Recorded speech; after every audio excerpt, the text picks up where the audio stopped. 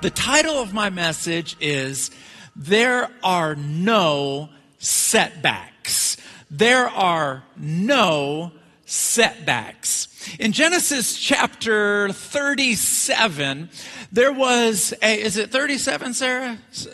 Okay, thank you. Genesis 37, there was a young man named Joseph, and he was 17 years old. The Lord gave him an incredible dream. And in the dream, God told him that his 11 brothers were all going to bow down to him one day. Now, Joseph was a 17-year-old adolescent, and that particular young man, that particular teenager, he didn't have a whole bunch of wisdom at that point in his life.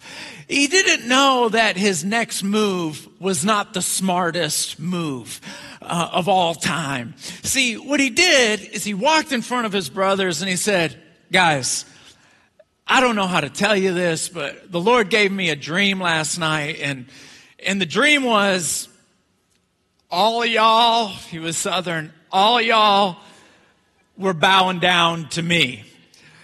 They were not happy with that announcement at all. They were not as excited to hear it as Joseph was to say it. I mean, when he looked at him and said, "You guys are going to bow down to me," those 11 brothers were furious. So they devised a plan to throw him into a pit, and they did that, and then they sold him into slavery. That was a horrible moment in Joseph's life. No doubt that Joseph had to have thought, my life is in a spiral right now. He went from being excited about what God was doing with him and in his heart and in his spirit. He went from excitement to complete depression in a moment. He had to have thought, I am experiencing the worst setback of my life. The first point that I want to share with you today is that God's plans, His plans for you, never experience a setback. Your plans may experience a setback. My plans may experience a setback. God's plans never experiences a setback. You see, what we need to do when we have these moments where, moments of perplexity, if you will, where we don't understand what God's doing, we feel like our whole life is experiencing a setback in our business, a setback in our relationships, a setback in our health. What we have to do is we have to back up and look at the behavior and the character of God. I've heard it said that past behavior is an indication for future behavior. And so if we look at how God has always behaved, we can anticipate how He's going to behave in the future. So let's just have a little case study. In Genesis chapter 1, every time God spoke, something was created. When He spoke, something was created. Every single time. If I could go back in time, just at one place, to any place, if I could get into the DeLorean and go back in time and to any point, I would go back to the days of creation. Because when God said, "Let there be light," stars, these balls of fire, everywhere. When He said, "Let there be water," I mean, lakes and oceans and waterfall. And then He backs up and He says, "Separate." Boom! All the water that He made, it all separated and land formed. Every time God spoke, something was created. Now, all of a sudden, and on the 6th day, God stopped speaking. And when God stopped speaking, all of a sudden, things had the creation all stopped as well. At that moment, there's no doubt that angels that were watching the creation, they started looking in and peering in. What is about to happen now? It's a scary thing when God stops talking. But in John chapter 5, verse 17, it says that God is always working. So if he's not speaking and creating, but he's still working, what's he doing? I'm so glad you asked. On day 6, he stopped talking, he stopped creating, and he took his hands and he placed it in the dirt. And all of a sudden, he started shaping. And many of you know what happened. He ended up shaping mankind. You see, when God is speaking, he's creating. When he's silent, he's shaping. Let's always remember the exciting moments when he is speaking and you can hear his voice, maybe not out loud, but right down in here. I know that's exciting for you. When he speaks to me, again, not out loud like you can hear my voice right now, just right down in here. When he's speaking to me, it's very exciting. When he's silent, let's never make the mistake that he's stopped working. He is shaping. And so, though he spoke to Joseph, and though he sent a dream to Joseph, that was an exciting moment. He didn't stop working when he got bought into slavery. He started shaping. You see, Joseph had a lot of pride as a 17-year-old. He came walking in there. Hey, guess what? All y'all gonna bow down to me. All y'all. God looked at him and said, that's not the kind of leader that I need you to be. So he stopped speaking and he started shaping. None of us like those seasons because those shaping seasons, he's got to take off some pride. He has to take off some ego. So a lot of times it's our own understanding that gets in our way. Many of you know the scripture that says, lean not on your own understanding, but in all your ways trust him. Well, in order to stop leaning on your own understanding, you have to go through a season of not understanding. And so those seasons are very difficult, but never make the mistake of thinking that God has stopped working. He's working. There's just something in you that he's shaping. See, what's happening to you can change in a moment, but what's happening in you is a little bit of a process. I'm not saying the process is enjoyable, but what I am saying is the process is obviously necessary. And so here, let's get back to the story. Joseph is inside of this caravan of a sort, and he's going to be sold into slavery. This very wealthy man named Potiphar came walking along, and he said, I'll take that guy. And he bought Joseph. He bought Joseph, brought him into his home. Joseph was thinking, finally, I'm out of slavery. I'm going to do the best I can, and I'm going to start piecing my life back together again. And so he's working and he's serving this guy Potiphar to the best of his ability. But the problem was Potiphar was married to a crazy woman. She was bat crazy. She looked back at this 17-year-old boy and said, wow, that boy's hot. I'm going to have me a little side affair with this boy. Well, Joseph had just gotten out of slavery, and he's not going to risk his future over this bat crazy woman. And so he runs out of the house. I mean, he panics. As he's running, the bat crazy woman grabs him by the coat and says, you get back here, boy. And he's like, nah. And it was turned into a fight. He takes off. She's standing there holding the coat.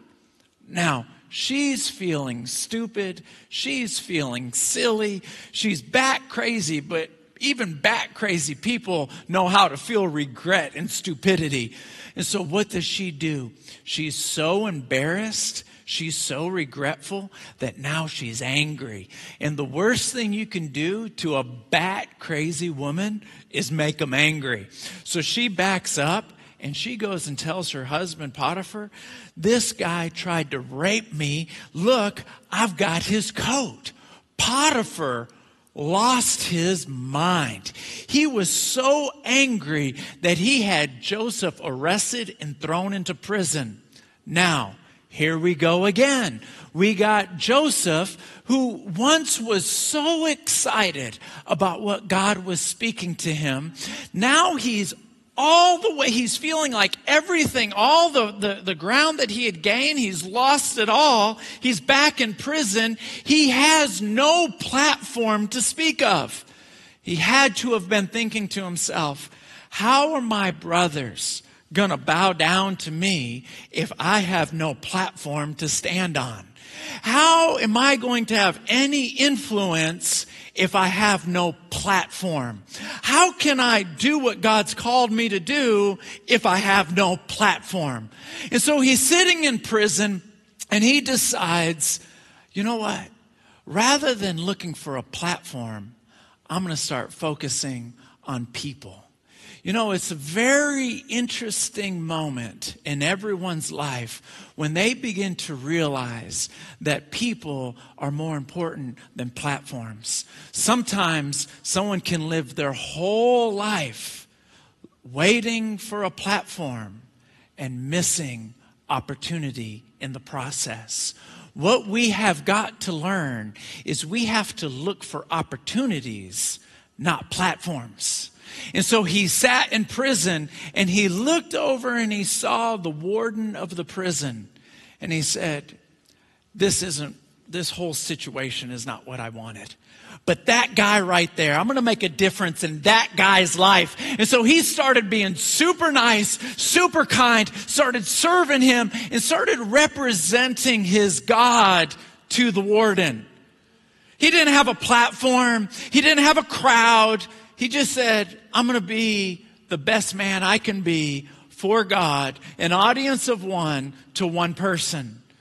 Wouldn't you know that warden decided, I like you so much, I'm going to put you over the entire prison.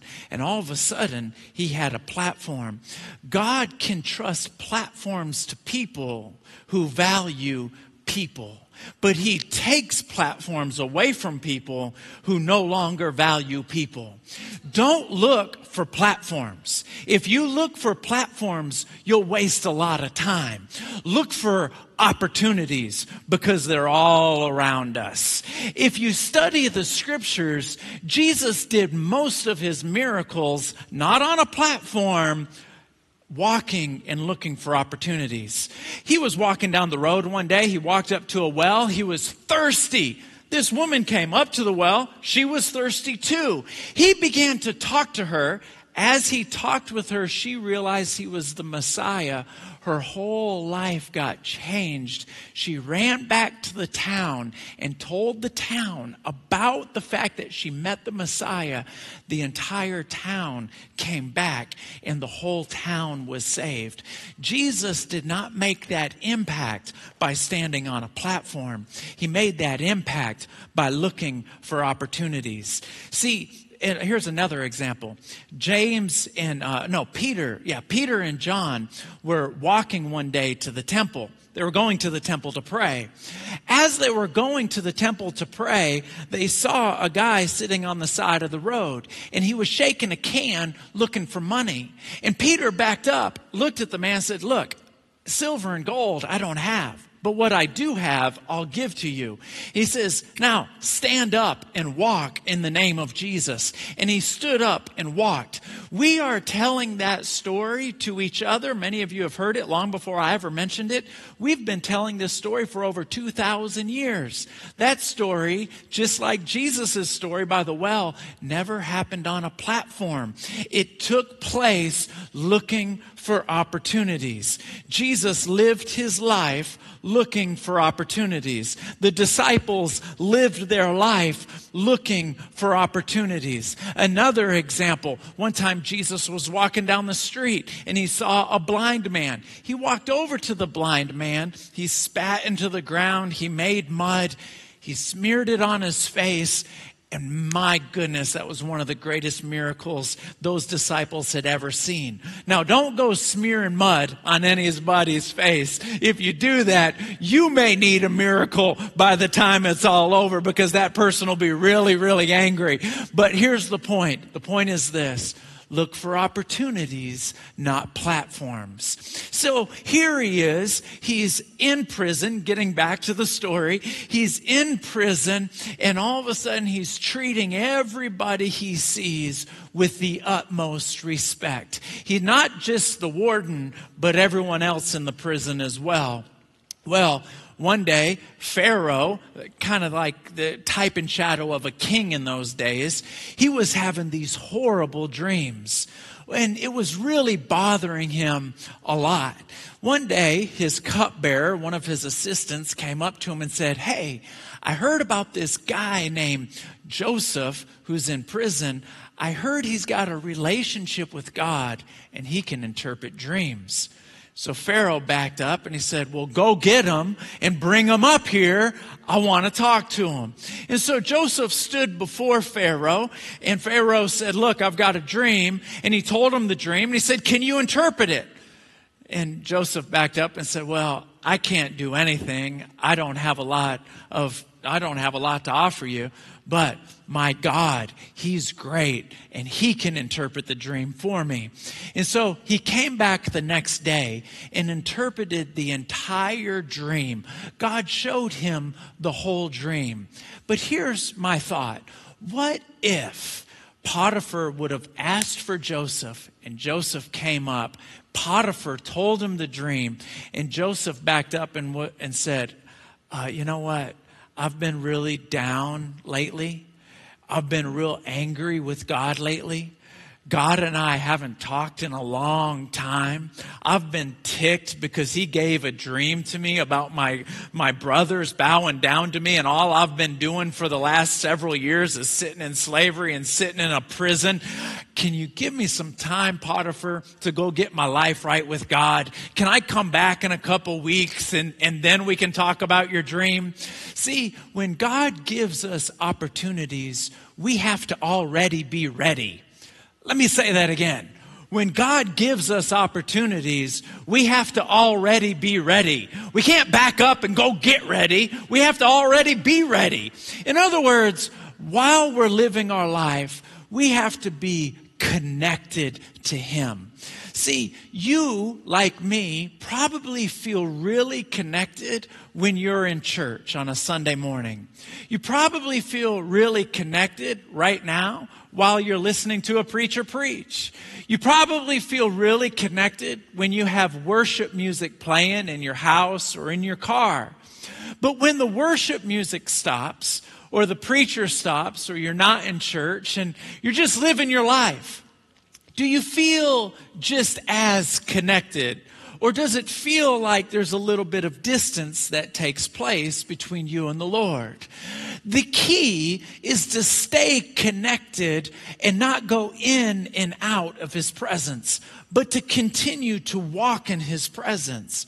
That's why it says in 1 Thessalonians 5:17, don't ever stop praying. You're always praying in your head. You never stop praying. You're constantly talking to him. And let's remember, prayer is not a monologue, it's a dialogue. So as you're constantly in this state of prayer, you're talking to him, he's talking to you. You're talking to him, he's talking to you. This is how we live our life. And then we begin to recognize opportunities. Because here's the thing. There are needs around us 24/7. The needy will always be around. So how do you know who to help? How do you know who God wants you to help? Well, you have to be connected to him. You have to be constantly in communication with him so that you begin to see your world the way he does. At the end of the story, in case you were wondering, Pharaoh was so impressed that Joseph was able to interpret his dreams that he pulled him out of prison and he made him the most important person in his kingdom. And you guessed it, at the end of the story, his brothers ended up coming to him and asking for help. And yes, it was exactly like the dream. They all bowed down before him and they were on their knees and they were asking for blessing. They were asking for help. And by that point, Jesus, God, had already done so much silent work, silent shaping, that Joseph's heart could be trusted in that moment. Joseph didn't look back at his brothers and go, "You're a jerk, you're a jerk, you're a jerk, you're a jerk. All 11 of you, you're all jerks. And guess what? I'm putting you all in prison." God had done so much work that the Lord could trust him in that position. And Joseph looked at all 11 of his brothers with tenderness and care. In Isaiah chapter 6, verse 3, Isaiah says that he was standing in heaven and he heard and saw angels circling the throne of God. And as they circled the throne of God, they were singing a song. And it was coming from the core of their being. They were shouting, "Holy, holy, holy is the Lord of heaven's armies. The whole earth is covered with his glory. Holy, holy, holy is the Lord of heaven's armies. The whole earth is covered with his glory." Now, let me just step back from that just for 1 second. I'll come back to that in just a second. Hold on. Have you ever been driving in your car and you turn on the radio? And all of a sudden, you start hearing a song that you recognize and it's your favorite song. What do you start doing? You start singing along. Now, that song it might be in the middle of the song, but you jump in on the middle of the song and start singing it out loud. What's so crazy, if you think about it, is there might be another 1 million people in your city listening to that same radio station, listening to that same song, and that 1 million people were singing long before you were.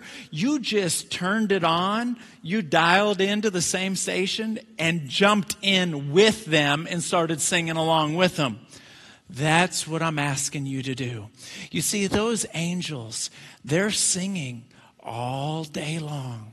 24 hours of day, they're singing, "Holy, holy, holy is the Lord of heaven's armies. The whole earth is covered with his glory." What I want you to do, what I want to challenge you to do, is to back up and go into your room, close the door, go into your closet, close the door, close your eyes and begin to visualize Jesus to the best of your ability and say, "Jesus, I'm going to participate. I'm going to dial in to that song that they're already singing, and I'm going to jump in and sing with them." And you begin to participate with that choir that's singing. You just jump right in with them. You already know what they're singing. So you go into your closet and you begin to close your eyes and to visualize them the best you can and just jump in with the 1 million angels. Just jump in with all of heaven. Just say, "Holy, holy, holy is the Lord of heaven's armies." And just say it over and over again. "Holy, holy, holy. The whole earth is covered with your glory. The whole earth is covered with your glory." What you'll experience at that moment is the Lord comes rushing rushing to you. Now, he's always with you, but the scripture says that he inhabits the praises of his people. In other words, he sits on the praises. Almost like, imagine a man sitting on a cloud in the sky, just kind of, I don't know what word I'm trying to use, just sitting there. When you praise him, that's what the Lord is doing. He's just sitting in your praises. And so jump in. Just say, holy, holy, holy. Jump in. You already know the station. All you have to do is dial in. Now let me summarize everything that I've just said. There are never any setbacks. When you think that you are experiencing a setback because the Lord has stopped speaking, be encouraged.